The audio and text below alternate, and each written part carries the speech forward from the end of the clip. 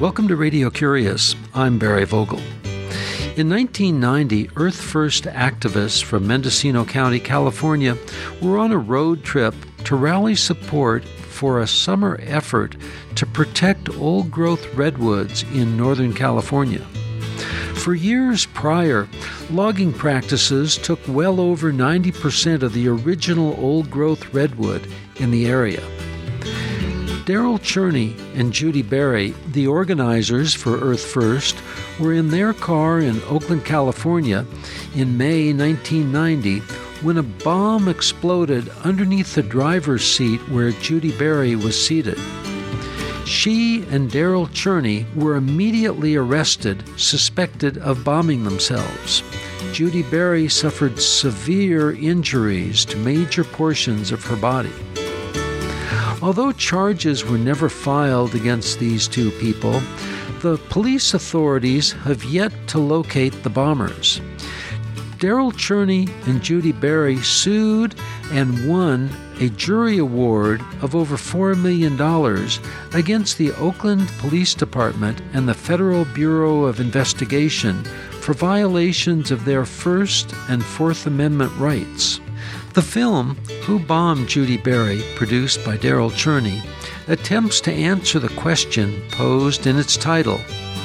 It examines the struggle with law enforcement in finding the real bombers and chronicles the history of the local environmental movement in Northern California. Christina Aanestad, the Radio Curious assistant producer, spoke with Darryl Cherney about this film, which he produced, and his experiences resulting from the bombing. They visited on March 29, 2012, in the studios of KMEC Radio, inside the Mendocino Environmental Center, a group which has a long-standing history of supporting social and environmental movements, including Earth First. Their conversation began when Christina asked Darryl Cherney to describe the attempted assassination on Judi Bari and him.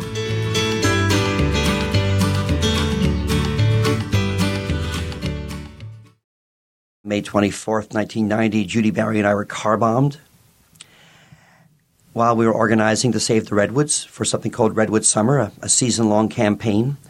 And that was here in Northern California? In Mendocino and Humboldt counties. And we were immediately arrested by the FBI and the Oakland police, basically for transporting explosives, for car bombing ourselves, as they might say, even though the bomb itself had a motion trigger, which meant that the bomb would only go off in a moving vehicle. It was hidden under the driver's seat. Well, one of the first agents on the scene was Special Agent Frank Doyle, the head of the FBI's terror division in San Francisco, and also a man who taught something called bomb school in Humboldt County, California. Just 30 days before the bombing, bomb school was interesting because they were blowing up cars with pipe bombs. Just a month before Judi Bari's car was blown up with a pipe bomb. They were doing it on lumber company land that belonged to Louisiana Pacific, Judi's principal adversary.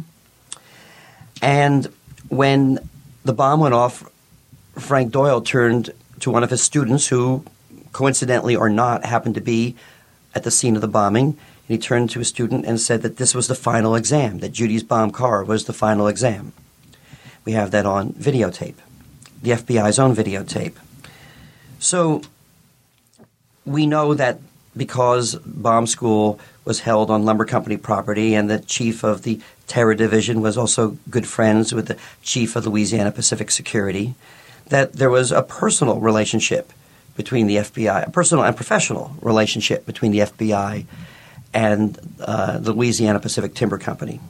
Now, that doesn't make anybody guilty alone, but there is so much more evidence goes along with that, principally that right off the bat, Special Agent Frank Doyle started lying about the bombing itself. He said that the bomb was in the back seat in plain view where Judi and I should have seen it, when it was actually hidden under the driver's seat where she never would have seen it.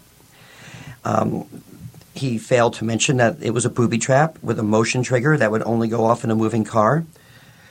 The Oakland police and FBI said that nails that Judi was carrying in the back of her car because she was a carpenter at California Yurts and a foreman of a construction crew, that the nails in the back of Judi Bari's car matched nails in the bomb when the nails in the back of Judi Bari's car that she was carrying were roofing nails, and the nails strapped to the bomb were finishing nails. They looked completely different. So all these lies, told immediately on the spot, indicated that this frame job was planned in advance, and that law enforcement, in conjunction with the lumber companies, had some knowledge of it before it happened. What exactly were you and Judi doing that warranted such attention? Well, on the day of the bombing, we were organizing for Redwood Summer, which was going to bring, and did bring, thousands of kids and adults to Northern California to defend the redwoods. It was an election year. Forest Forever, Proposition 130 was on the ballot. That was going to reform timber practices, ban clear-cutting, protect endangered species, expand stream protection zones. So billions of dollars were, in fact, at stake. You know, the kind of money that was at stake that might make somebody want to kill an organizer like Judi Bari. And Judi had the gift of gab. Thousands of people would come to hear her speak. When you say billions of dollars were at stake, do you mean from logging? Yes, that if you banned clear-cutting, the timber companies would make less money. If you reformed forestry practices, there would be less of a profit. So yes, billions of dollars were in fact at stake through this ballot initiative called Forest Forever. And Judi was organizing Redwood Summer, which was designed to blockade the logging of ancient redwood trees until the election came and hopefully would win. As it turns out, the industry used the bombing against this ballot initiative to say, don't vote for Forest Forever, it's supported by terrorists. That was right in the California ballot pamphlet, as well as in various advertisements. So there was a direct correlation between the bombing and the ballot initiative and the campaign to try to stop, that successfully stopped Forest Forever from winning the California state ballot. It lost by 1%. But Judi was also bringing lumber company employees, timber workers, loggers, mill workers, truck drivers, together with environmentalists. She was building bridges because she herself was a union organizer. And she was starting unions in Pacific Lumber, Louisiana Pacific, and Georgia Pacific lumber companies all at the same time. Sometimes people ask me, how could Judi do all that? And I said, well, she never slept. She was tireless. And she raised 2 children as a single mom. So Judi was able to transcend the whole dynamic, the whole ideology of the oppressor, which is divide and conquer. In order to manipulate the little people here on planet Earth, you have to divide them and pit them against each other. Judi was doing the antithesis of that. She was bringing people together, the loggers and environmentalists, and that made her a target for sure. So you were bombed, and then you were charged as being the responsible for your own bombing. Yes. David Brower, former CEO of the Sierra Club and founder of Earth Island Institute and Friends of the Earth, said that we were being accused of self-assassination. That was, of course, made tongue-in-cheek. But yes, we were actually not charged. We were simply arrested.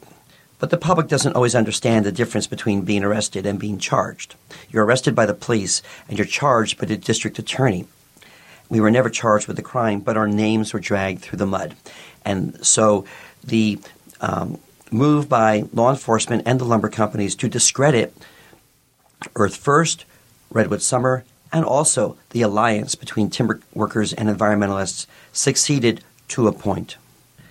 You know, I wrote a song, Who Bombed Judi Bari, right after the bombing, and sang it for Judi in August of 1990. She was bombed on May 24th, 1990.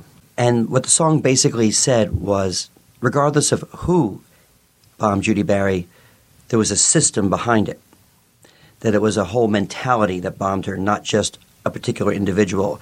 And the system and the mentality was that of the timber industry in allegiance with the FBI. Can you go into that a little bit? Yes. What do you mean? Well, the FBI was created in 1915 or so to go after the industrial labor movement. And by 1920, they were rounding up 20,000 labor union people at a time, particularly with the Industrial Workers of the World, the IWW. And from its onset, it's been a political police force, working on behalf of the status quo, the 1%, as they are now known, the wealthy of this country, the corporate titans. So as we go up to the present day, we see the FBI hasn't changed much with their COINTELPRO counterintelligence program, disinformation campaigns against the American Indian movement, the Black Panthers, and the civil rights movement, so many others. And it takes us right up to the environmental movement and Earth First in the 1980s and 90s. What was it like for you being the victim of an attempted assassination? First, I want to make it clear that I was in the car by fate that day. I was not supposed to be in the passenger seat with Judi. I mean, Judi and I always traveled together, and we had been lovers for 2 years.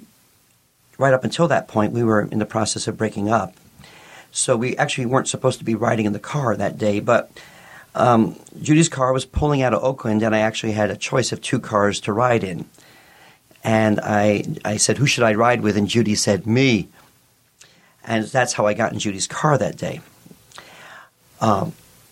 In some ways, I'm glad I was there because I was not badly injured, but I was able to talk to Judi as she moaned in pain. Her pelvis was shattered, her leg was partially paralyzed, her coccyx and sacrum, her lower vertebrae were pulverized and dislocated. She had intestinal damage. And I just told her over and over again, I love you, you're going to make it. I love you, you're going to make it. And then immediately after the bombing, I was able to talk to the media from my jail cell, even. There was a payphone in the jail cell, and I called the press, collect. So I was able to be a voice for both of us when she couldn't speak because she was unconscious in the ICU, the intensive care unit. And then 7 years later, after surviving the bombing, she passed away from cancer. So again, I was alive to carry on our lawsuit against the FBI and Oakland Police, a lawsuit that said that they knew we were in fact innocent. Right from the get-go, they knew we didn't bomb ourselves. They knew it wasn't our bomb, but they lied in order to silence us, to discredit us. And that is a violation of the First Amendment of the Constitution that guarantees us freedom of speech. We also charged them successfully with violations of the Fourth Amendment, which protects us from false arrest and illegal search and seizure. So if I hadn't been in the car that day, who knows how differently things would have gone. Maybe they would have accused me of trying to kill Judi. But I got in the car, and pretty much it changed reality forever. How did it feel? I watched the woman that I loved from the day I met her to the day she passed have her body ruined before my very eyes. And from that moment onward, I had a feeling of helplessness that no matter how good I was at anything that I could master, I could never put Judi Bari back together again. There was no amount of healing that I or anybody could do that could lessen her pain and make her whole again.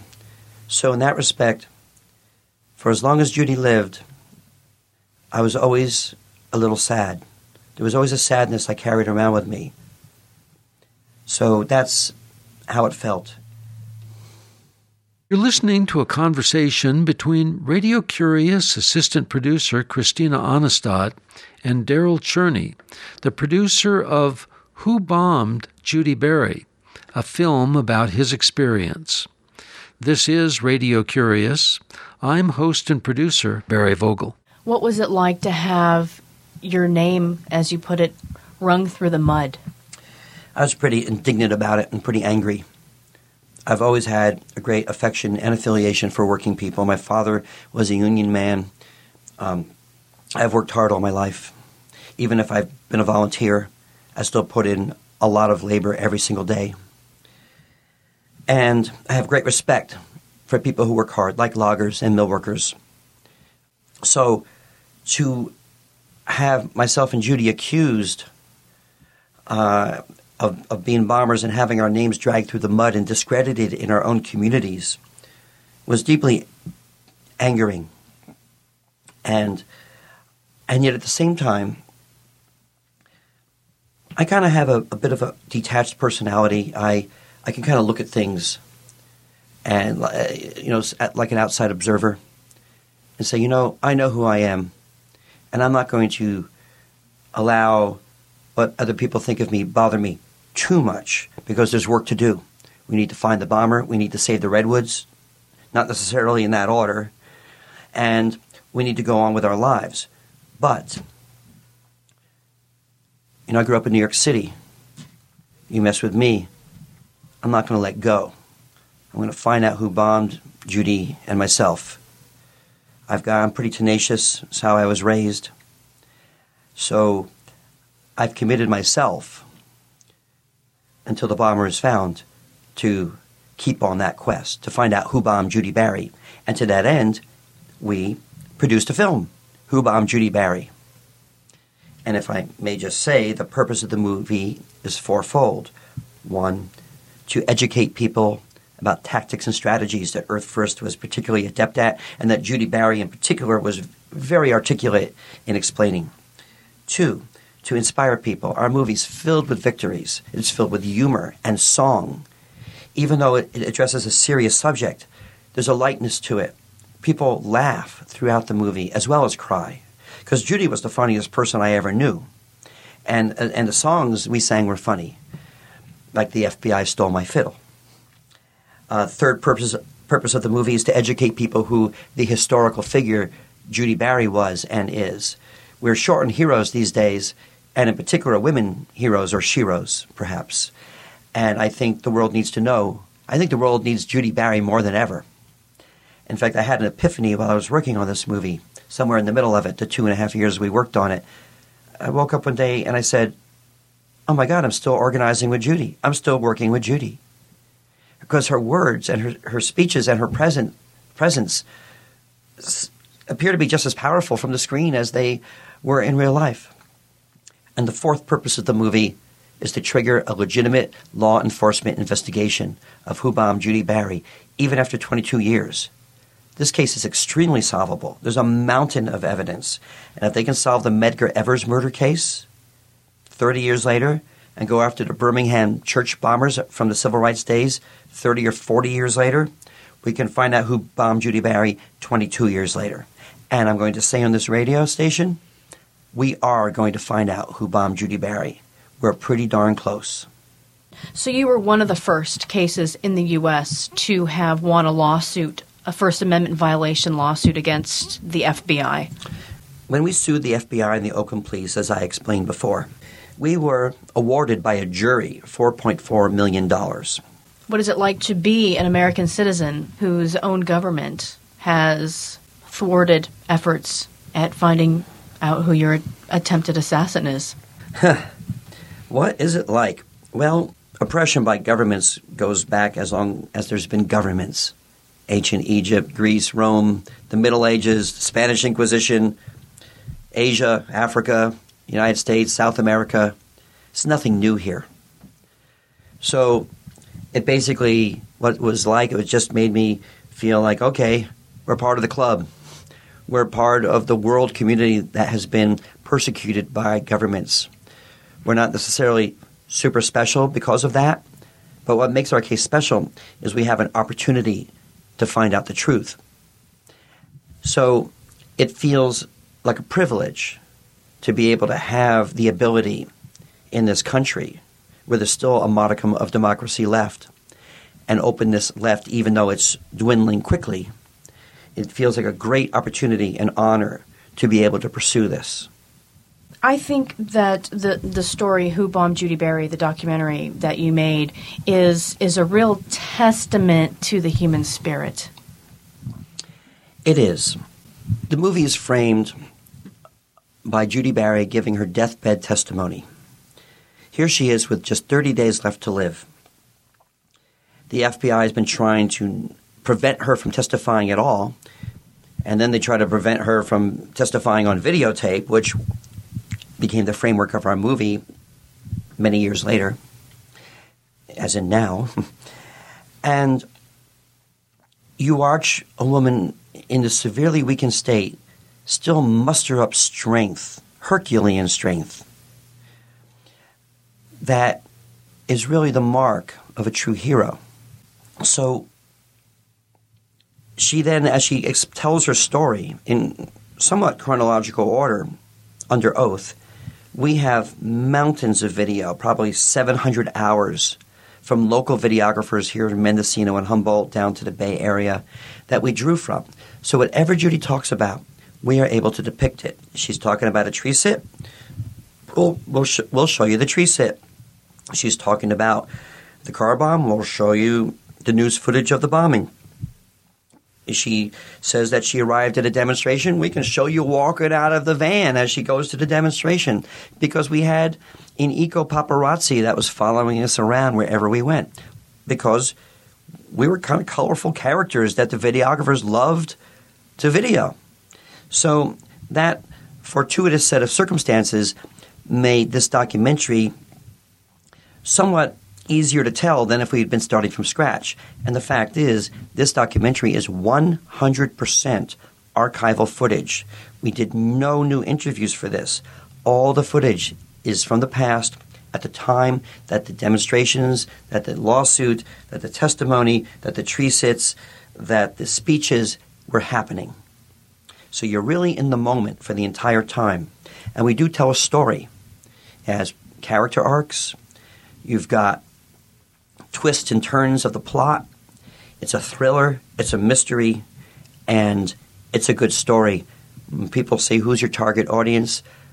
My response is, anybody who likes a good story.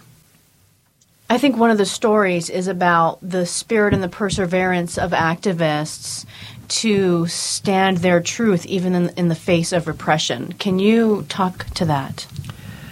Well, when we were bombed, we could have easily have backed down, walked away, said, hey, this is more than we can handle.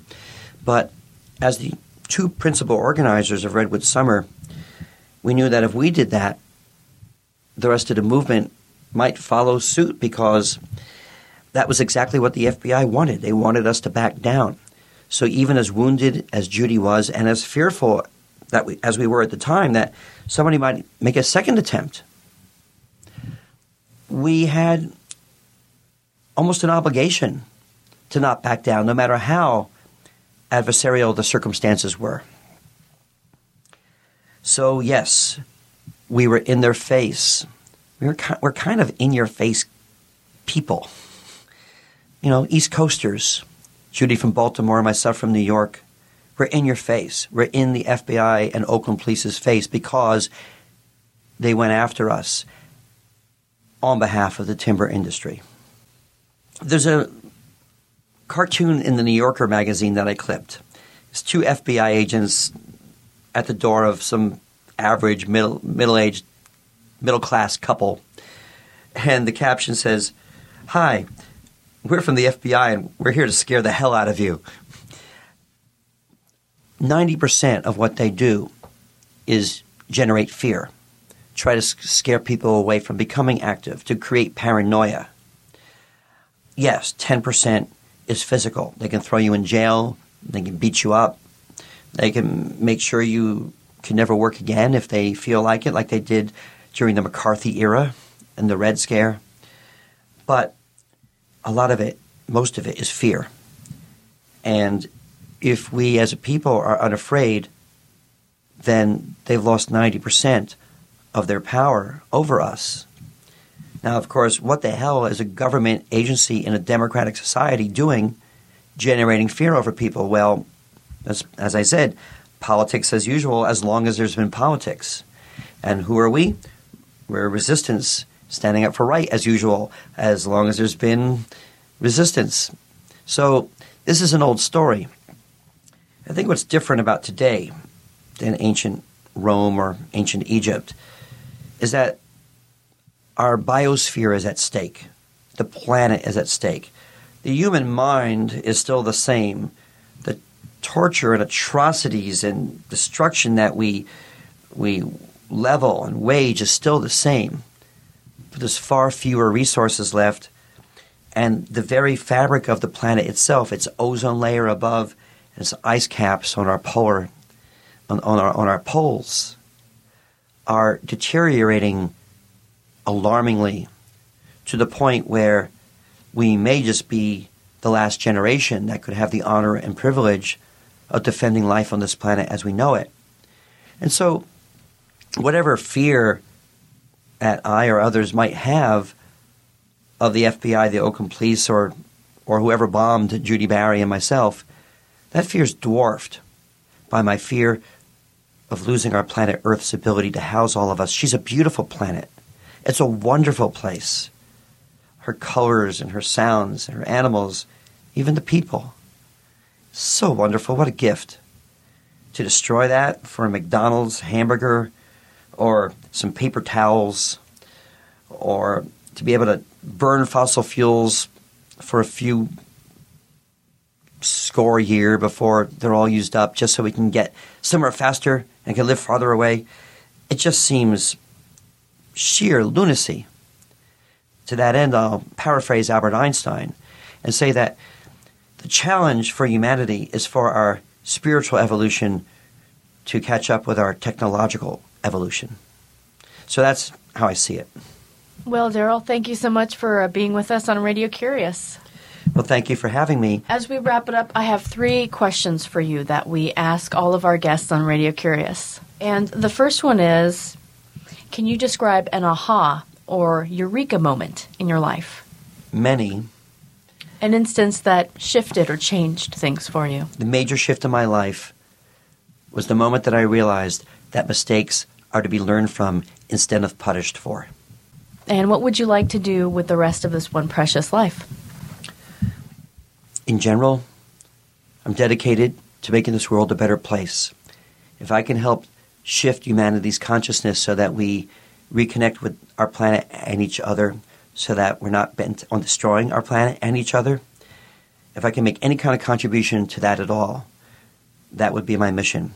That, and perhaps achieving a little bit more inner peace, a little bit more calm in my own body. And can you tell us a book that you've read recently that you can recommend to our listeners? The Alphabet versus the Goddess by Daniel Schlein, who basically puts forth the theory that as soon as the written word was introduced to any society, they went from being matriarchal to patriarchal within a matter of just a few years. Well, thank you, Darryl, for being with us on Radio Curious. And thank you for having me, Christina. Darryl Cherney is the producer of the film Who Bombed Judi, Bari?